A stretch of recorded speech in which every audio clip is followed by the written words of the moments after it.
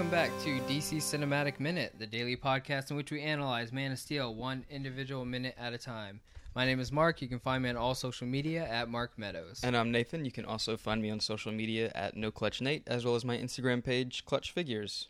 And I'm Joe Dorowski, and you can go download an episode of the Protagonist Podcast to hear me talking about other characters in other stories. I will. Cool. Well, today we're going to be talking about Man of Steel minute number 42, and today the minute starts with Cal finding out that Lois has been mortally wounded, and then the minute ends mortally wounded. Is that good? Yeah, whatever. No, is that correct? Sure. Yeah. She will die with that wound. Yep. Yep. And then ends with Cal beginning to take off with the scout ship. So we find out that he's unbuttoning the jacket because he notices that she is wounded. With X-ray vision? Or is it just plain obvious? I think he's assessing the situation like, you were harmed, I heard you scream and wail, so there was blood showing a little bit from the jacket, but then even more so from her sweater. I think he doesn't use his X-ray vision until he sees inside of her. Is this where he says that she's hemorrhaging internally? Yes. Yeah, right? And he needs to cauterize the wound. I think that's when he's using the X-ray vision. I don't think straight up right now he is. I think he's just like, oh, snap, there's blood coming out of your jacket. Oh, snap, there's even more blood coming out of your sweater. So I'm going to deal with this. Yeah, so he says you're hemorrhaging internally. If I don't stop it, you fill in the blanks. And then proceeds to... What does he say? He says, like, hold on to something. Yeah, hold my hand, is going to hurt. Yeah. Hurt. Now, do you think he's ever done this? Yes. This is the question. In Clark's wanderings in this film, did he ever go to medical school? That's my question. I mean... Because he assesses the situation pretty quickly and knows exactly how to use his heat vision to solve it. Yeah, I mean, in previous incarnations of the character, we do see that he is a supreme scholar. He can super read books. He can retain so much information. So I think it's just kind of calling back to that classic characteristic of the character that we get, that he is just really smart. Mm-hmm. It's really hard. smart book-wise. Yeah. Yeah. It's hard to say because it's like if Joe or John ever hurt himself on the farm. Yeah. Did he do this? Did he ever was like... Or if he ever, fell out of the tree That's and the only busted scenario his I head could see. open. It's like something had to, like... To be in this situation the Kents before. must have hurt themselves farming or something. That would be the only scenario that Clark would have any experience doing that. But still, leaping to cooking your insides to save your life is a pretty bold move. Yeah, I mean, like... Like, I know he's just trying to cauterize the flesh and whatnot, but it just seems so... It seems like a veteran Superman thing to do. It is, and that's why I said it's kind of calling back to what we normally know of the character. But so if he was on Kent Farm and he did this before, did he get the belt to his back later on with Jonathan saying don't use your powers even though you were trying to save my life? Again, it's just calling back to You need that. to let me die, Clark. Yeah, I mean, or if he used it on a classmate or Lana or someone like that. That's someone that already knows that he has these abilities, because this is technically the first time that someone outside of the family or outside of Kent Farm has seen, heat vision, has seen these super abilities. Well, even as an audience in this film, we've seen him use strength and invulnerability. But did we ever? We did see heat vision when Okay. he heated up that knob when he was locked in the closet. So, but then. I don't think anybody. Yeah, no one saw all the glowing from his eyes. No one saw that. They were just like, "Oh, wow, this is really a hot doorknob." But this is the first time that she sees these abilities. Did anybody else see the abilities that they wanted to run to the newspapers and say, "Hey, man, some guy cauterized my wound by glowing his eyes"? I think maybe... I want to say, and I'm making stuff up, but who cares? I feel like maybe Martha might have hurt herself one day. And the love a son and mother have, like, maybe he was like, Mom, I can help you and, like, heal you and, like, here, I can, like, cauterize the cut on your hand. But how does he know to cauterize? Like, again, it might just go back to him reading books. Like I don't know. Yeah, I don't know. That, to me, that's a big question. Like, how do you know how to cauterize exactly like pinpoint stuff like that. If it's like a cut on the skin or something. What did Clark Kent major in college? Yeah, those are questions that we need answered. He majored in everything. And how far in is he cauterizing on Lois Lane right now? Because, like you said, it has to be pretty pinpoint accurate, or he's going to do more harm than good, I would imagine. Yeah, I mean, this is the one note that I have for this minute, that it's super focusing the heat vision. So I think he's used it in all of these years that he's been able to use it, that he can focus it on, we do see later films and later in this film that when he uses heat vision, it's beams coming out, and then before in the previous minutes he heated up the doorknob, there were no beams coming out, so he has that focus ability that he can, Yeah. And then, like, so when I look at the wound, I always see, like, I'm not the most knowledgeable in anatomy, but I feel like this is where her liver might be in her body. I hope I'm not wrong, otherwise I sound like an idiot. Down here, where's your liver? That's your no, isn't your liver in the back? Right side. Yeah, right side in the back. In the front? I don't know. It seems more like it's in her. It seems like it's more of like her intestines, kind of. Just gonna go seal those off. I see a little hole. I'm gonna go burn that up. Yeah. Again, I guess I'm atoning it to super focus, that he uses X-ray at the same time as seeing where he can cauterize it, instead of just on top. He's got to go through the muscle, tissue. So amateur surgeon and stuff. I played that game. I would. It's not that hard. So it's pretty hard. So in this film, they kind of limit his powers to the invulnerability, flight, strength, and heat vision. Right? We don't see very much else. It grows. The only thing we've not seen yet is the frost. Right. We saw hearing.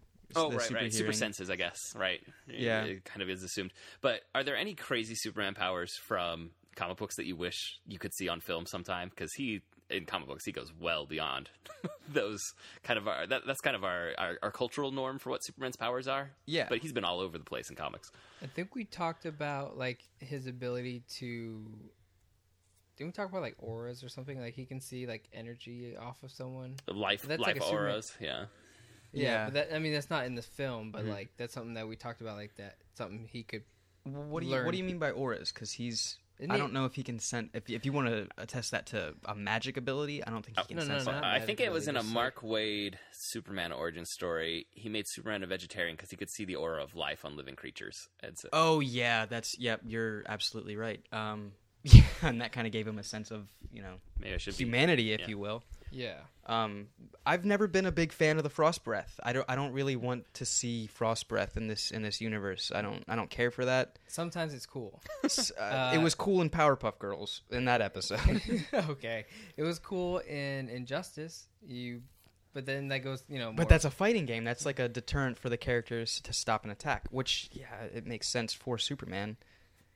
It can be cool. All right. Because then you're saying, because anyone who can freeze something is pretty cool to see on film. Because if you saw Mr. Freeze character, Captain Cold like that, it's cool. Sub-Zero, yeah, it's cool to see ice action. I don't know why that's cool to see, but for some reason it is. So even though it's kind of a lame, I don't know. Yeah. I think we made it look lame with Superman. Maybe I like heat vision more so than I like frost breath. You can do both. Yeah. Freeze someone, then heat them. So they don't get frostbite. Too far. It's just a torture device. Yeah. You could ruin someone's day by doing both. There is a power that later on the New 52 incarnation of Superman has. He has that solar flare where he kind of uses all the pent up solar energy inside of him and kind of focuses it into a beam, into just this big blast that I guess we do see more so in the Doomsday character in Dawn of Justice, later on. Yeah. So that's kind of like a more outlandish power, in my opinion, that shouldn't be utilized. In the comics, it does. When he uses that solar flare, it depowers him. So it kind of creates a narrative trick for the writers to be able to say what's Clark Kent like without the superpowers. Exactly. It was a whole story arc that went through, so it was kind of just like a giveaway. And in the New 52 run of Red Hood and the Outlaws, we're seeing like the epitome of Superman chasing down Red Hood, Arsenal, and Starfire. And they also have Red Hood's like love interest at the time is with them as well. And Superman's like trying to talk to them, but they're like being total dicks to him. And he's using his heat vision, but he's able to curve it so that it hits all three of them. but not the human, the chick that's with him. What? I thought it's a really cool shot. But it also shows like this is a very veteran Superman, that he's able to use the heat vision, but hit points of interest. Yeah, that's more of like an Omega beam, in my opinion. But it curves more round. It's not like Omega where it's like zigzag and such. Angular, yeah. It's really interesting how they do it. But they're trying to avoid him in space, and they like teleport. They like hyperdrive back to Earth, and he's there in 1 second. He's just like, you really think you could lose me? And then he does the heat vision thing, and it's like broken Superman. So that's cool. In the Silver Age, he uses super ventriloquism to defeat 3 Kryptonians in one. Super ventriloquism. Yeah. He throws his voice very far to confuse them, and it's called super ventriloquism. Yeah. And then see, these are just things about the character that I kind of wish to forget, where it's like, all right, get out of here. There's even one, perhaps the craziest Superman story. He develops the power to shoot out a miniature Superman from his own hand, and this miniature Superman goes and does things that he's not able to do at the moment. So like the comics, it just gets crazy. For a while they're just like, anything the writer could think of, they just said Superman could do that. Yeah, I wish I'd never heard that. See, like that's why I really enjoy. I really enjoyed the New 52 version of Superman, because it wasn't like quintessential. He wasn't super overpowered. It was just this guy again. This guy that's trying to do the right thing with these super abilities. Yeah. Well, and one thing Crisis on Infinite Earth in the comics was meant to do was to kind of depower Superman and get rid of all of the insane powers they laden him with in the 80s, and then it kind of got built back up again. And so New 52 they toned it back down. Yeah, exactly. I feel like they're not depowering him. They're just keeping the powers that seem realistic. Like, of course, his frost breath would freeze people because he's just blowing wind at like a Superman enhanced sense that it does freeze. It's like it's so cold that it does freeze. Or that I don't know the heat vision. I don't know how that makes sense. But that was kind of so established in the cultural mythos of Superman. You can't take that one away. Exactly. Yeah. So going back to what you said about, this is the first time that Kal has had to explain to someone not in the Kent family that he can do things. That he has superpowers. He says like, I can do things that other people can't. Mm-hmm. It's the first time he's got to tell someone that so far in the film that we know. I don't think he's ever had to say that to someone. Maybe he's told Pete Ross. I think they've all learned it at the same time, where it's like, oh snap, this guy can do things. At the same time, he's learning that he can do things. Yeah. Like, I always just go back to him and Lana sitting in a tree, and the limb breaks, and he falls down, but, he stops right before he hits the ground. And that's when they both realize that, oh, maybe I can fly. Mm-hmm. But, like, this is the first time he's saying kind of with confidence. Like, he's not afraid of it. Almost. Yeah, he's trying to comfort her with this idea that, don't worry, I've got this. I can do things other people can't, so I'm going to take care of you. Yeah. Mm-hmm. So is this, is this the moment where the two of them fall in love? Is this like a love at first sight kind of deal, where he's comfortable enough with her to say, more so than just saving your life, outing himself as this being that has super abilities? I don't think he is yet. I know he's trying to calm her down by being really nice right now. Okay. And just kind of like a doctor would be like, it's okay, like, don't worry, like, this is going to be fine, you're doing great. So nothing on him, but she's intrigued by him. I wouldn't say like she's like in love with him, but she's like, this guy's weird, not from this planet. He's cute, but there's something weird about him. Mm-hmm. So she's just excited and interested in him. Yeah. All right. Fair enough. So now, typically in the past medieval times, when someone cauterized a wound, it stopped the bleeding, but then they probably died from the infection. Is that just because of the object that they use to cauterize it? Does Lois not get an infection because he's just using pure, heat waves to stop this and melt her skin? Or is I'm sure the heat vision is sterilizing it too. Well, I was gonna say, is this like, I'm gonna stop the immediate threat of you bleeding, but you probably need to go see a doctor when I drop you down on an ice floe in a minute. Like he wouldn't drop her off in a hospital. He's just like, all right, you're safe on this patch of ice. See you later, kid. I imagine she has to go to a doctor and get her intestines looked at pretty closely. She has to. Yeah. I wouldn't be able to move after something like that. You know how like it's like, yeah, that's gonna be so painful. Yeah. I think of it like in Prometheus when she gets like the C-section and then the staples and then they laser over it. And it's like, damn, you gotta like morphine yourself like real constantly. Local anesthetic. Absolutely. Yeah. Of course. Do you think this is the first time that she's been injured like this? Maybe. Yeah, we know she's in dangerous situations, but I don't think there's anything in the narrative that we're given to be able to say she's had life-threatening injuries before. She's worn a flak jacket. She's been bulletproof. Yeah. So, yeah, maybe, unless, it's just something that didn't happen in her, reporter field that caused her to be maimed, wounded, mortally wounded. She still's got all her arms. It's not like she stole an orange and got her hand cut off. In the comics, the Lois we know that's always gets into dangerous situations, part of it is that she knows Superman can always rescue her. But we're getting a Lois that is already getting into super dangerous situations without Superman to rescue her. So I would think she has to have been injured sometime. Yeah. Yeah. Have we ever seen Lois in comic books being injured? Like, yes. Yeah, or Superman just and always then there? Still, Superman is always there to help out. Mm-hmm. So she does get injured. There's no, she's not like about to get shot, and then Superman shows up. No, she doesn't get hurt, and then we're like, damn. I'm not thinking of anything specific, but I am sure in the years and years that she's been written, she must have been in the hospital and Superman complaining about mopey Superman saying I didn't do enough over her prone form. I can't think of the specific, but I get that mental image. Yeah, no, I'm right there with you. I'm drawing blanks on any sort of one. I mean, come on. Who pays attention to Lois Lane? Come on. Who pays attention to comic books? So this, then he tells her to hold it. What does he say? Hold my hand? Hold my hand, it's going to hurt. Yeah. Proceeds to do the cauterization, and we hear her screaming.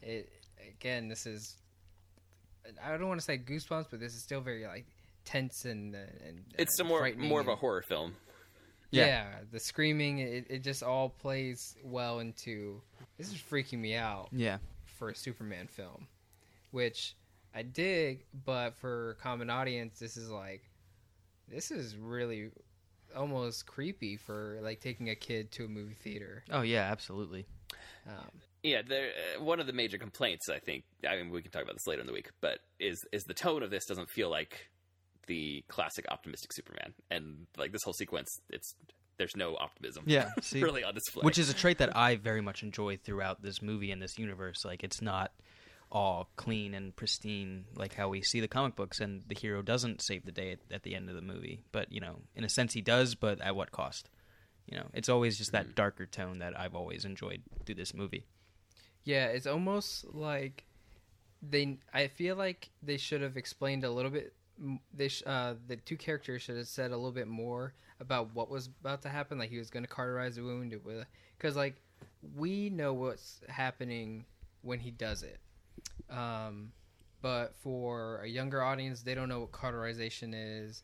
They don't know like being mortally wounded. So all of this kind of happens visually, but it doesn't happen with words. So no one's knowing exactly what's going to happen. So it just plays off really scary. Yeah, and I think Superman just needed to be like, I'm gonna do something. It's gonna heal you up. It's gonna hurt, and then the people who are watching are like, okay, this is all kind of scary, but we know that he's saving her life right now. He's not just heat visioning her stomach right now. So because they don't explain that. Yeah. But we know what's going on. So I feel like just to help it out a little bit more, just need a little bit more exposition. I think if you start to ask, what about the younger audience in a Zack Snyder film, you're going to have a lot of troubled moments. Well, what is this, PG-13, PG? It is PG-13. Mm-hmm. They were going for PG-13 for this. I mean, all superhero films at this point are PG-13. Well, I guess there's now R, too. Yeah, PG-13 now it's R. changing. Mm-hmm. Outside of The Incredibles, I can't remember a PG film. Was Fantastic Four the first Fantastic Four years and years ago? The one with Captain America before he was Captain America. Was that one PG, maybe? That's the only one I can think of. Maybe. I don't know. Fell by the wayside. Yeah. It's not like it had a big impact on culture. Yeah. Well, has there been any Marvel films in the... All the Marvel films have been PG-13. All of them? Yeah, well, they say I mean, I think it goes about with the dialogue, and they're allowed to drop, one F-bomb or say hell and damn and all these things. So it really has to do with the dialogue mostly. Well, and also just, I mean, it's always the sci-fi violence. Yeah. Gets into PG-13. Avengers is PG-13? Yeah. They all are, man. Yeah, okay. I didn't notice that. I would assume, like, the first Avengers film would be PG, because it's so... I don't know. It's a very bright color palette and a very different tone. Yeah, it's got like the okay, well then cool. So yeah, we're given this screaming tense moment, and then I think right after that it just cuts to what's his name? Sikowski. Sikowski. I almost said Bob Roski for some reason. He's snoozing on the job. He's snoozing. He's supposed to be monitoring the ship because why? And then to make sure no one tunnels into it and starts exploring. Exactly. And they don't know what it is, but things start rattling. Things start making noises. Mm-hmm. People start freaking out. They look outside. There's bright lights going on. The hill is moving. The scout ship is above the hill now. Yeah, it doesn't seem like it. Off. I thought it would like break out, but it looks like it's already like it looks like it was like on top of the hill already. Yeah. Yeah. There's not as much like ground breakage as you would expect. Yeah, exactly. I think that's what it is. Like I feel like it should have almost the entire ice shelf should just be separated. Like if something from the core of the ice shelf that the base is actually on, like that's all one giant ice block that they're sitting on. If something rips its way out of the core, that probably should have caused a lot more damage. Yeah. Catastrophic damage. There should have been like a popping, like ice should have. I mean, everyone would have gotten hurt. But... Even if like it just showed like by Colonel heaven Hardy. Forbid innocents get hurt by anything Superman does in this film. Yeah. But like I feel like there should have been like, I don't know, just 1 second where there was a massive crack on the ground that Nathan Hardy and Emil Hamilton saw as they walked out and kind of like had to avoid, like, oh snap, ground's falling apart, kind of deal. I've got to say, like, this takes up a huge chunk of this. It's like almost 40 seconds is just this ship taking off, right? Yeah. Well, like the camera shaking as the guy runs out and sees the ship taking off, and I think this is something that all spectacle films, like big blockbuster films, are struggling with right now. Is that like it doesn't need to take 40 seconds because it's not that impressive to audiences anymore to see a glowing object in the sky. Yeah. Like you go back to the 90s with Independence Day, like that spectacle is wow and the audience wants to dwell on it. But as I was watching this minute, I'm like, why is this taking so long to show me a glowing object in the sky? Like with special effects where they are and they're so common, it just doesn't seem special, I think, to see that anymore. Whereas there are like specific spectacle that you can do with Superman that is unique and is awesome to see. Like his first fight in this, I love that special effects sequence, and I love how long it takes. Like I think it earns to take that long because that's something you can do in a Superman film. You can't do anything else. But this just seems like too much time for too little awe in the audience. Yeah, I agree with you. Like the Superman fight is. We talked about this because later on we got to talk about it next week and then the week after that. But although there's not much going on in that those minutes, and everything is purely visual, it is every bit of it is great. But here, like if it is 40 seconds, it's a little too long because what's really going on here is people are realizing that aliens exist. Yeah, I was going to say, it's like this is the first time we see like how we had a guest in the previous episodes. This is a first contact, and this is kind of showcasing that first contact alien scene. So I think there's, and I can't really remember because I probably should have gave it more of a look to kind of help defend it. But like Emil Hamilton is seeing an alien ship.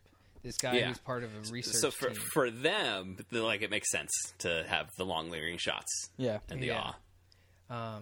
Maybe there should have been something added to kind of further enhance that moment because this moment is not. I guess it's not meant to just be a visual, like, oh, cool, it's this alien ship. Like, this is a good shot to take a couple seconds from and throw it in a trailer because trailers have to be visually appealing.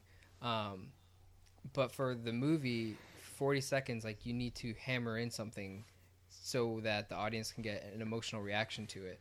And the emotional reaction should be like, wow, humans are finding out that aliens exist. That's heavy duty because like if it did happen, this would be the reaction. Yeah. But no, I can see that. What happens in the film is we're just kind of like, I don't know. Glowing lights in the sky. To me, this moment was forgettable because when I only now remember watching it, but I don't remember this part. Yeah? I always thought the ship was still there. I didn't know he took off with it. Oh, yeah, they leave and I mean, he's got to get away from the dig site and I thought he just learned, you know the part of the film where he walks out of the doors with the suit on and then learns to fly? I thought he just went out the other way. That's literally what I thought. But the way this is, like the music and the editing and the pacing make this think like this is supposed to be the awesome spectacle moment. And I like what you're saying, like for the humans there, this is supposed to be their first realization that there are aliens. But for the audience, it's like this has been an alien movie this entire time. It's not like we're not feeling the same thing they are. And so it just seems oddly placed. Yeah, a little. Yeah, and this might go back to maybe the Krypton prologue should have been put in the middle of the film so that all this alien like wonderment would just kind of come all at once to us. Yeah, okay. Because we've seen hit the audience with the humans at the same time. Yeah, because we've seen so much alien in this film that now we're just kind of like, because when you see Jor-El in the ship, you're like, that's Jor-El. Yeah, like he died. Yeah. And I mean, he kind of recaps that with. I do like the Art Deco recap of Krypton's history that he gives. Like that's pretty cool visually, but for us as the audience, not for Superman or Clark Kent or Superman or Kal-El or however you want to refer to him at that moment, that's all new information. But for us, like it's like, well, we already spent 20 minutes, getting that history. But they could have just, like you said, switched where you get that history entirely, and I think it would have, like treating the human audience as the humans in the film and realizing what these aliens are here and learning their history at the same time. I think it could have done something interesting for us. Yeah. It also would have called back to how the style of the movie is, like how it's documentary style. We are seeing it from the human's point of view and kind of, we're seeing it from Lois Lane's point of view pretty much after this whole, ordeal. So yeah, it would make sense for us to be learning all these things at the same time the humans are. Yeah. Yeah, I think it would have. Yeah, it would have definitely helped to move that prologue in towards the middle of the film. Don't take it out or shorten it because I think every bit of that is fantastic. It's misplaced. Just build the suspense. With having it in the beginning, by the time you see this alien ship, who gives a shit? Yeah. So. Yep. I wanted to know, going back a little bit, a few seconds, as Sikowski's snoozing on the job, he does have one monitor open, and it almost looks like it's like the surface of Mars, or maybe a desert. I don't know. I can't really tell the difference between Mars and the desert. But it almost seems like it kind of made me think like if they did have like, that was satellite feed from the surface of Mars, they already kind of are expecting extraterrestrial life. So even when Lois said in a previous minute that it's a Soviet-era submarine, they're like, nope, it's not that. We're kind of on the side that it's an alien ship. It kind of makes it more... I don't know. I just want to know why that screen is up there. I'll have to look at it. It's not like one of those Windows default desktops. It could be. I didn't even think about that. It could be. Or it could be one of those satellites that he talked about. We're pinging the ships and everything. It could be that ground... That Terra satellite that I mentioned later in a previous week. Oh, maybe that's what it is. It could just be that, like, it was like, oh yeah, well, we had these satellites that saw it from space and they saw the atmosphere, and then this one's just, at this point in time, this satellite's over the desert and it's tracking. I'll have to look at that stuff again, and then get back to you on that because I totally missed that part. I wasn't looking at that.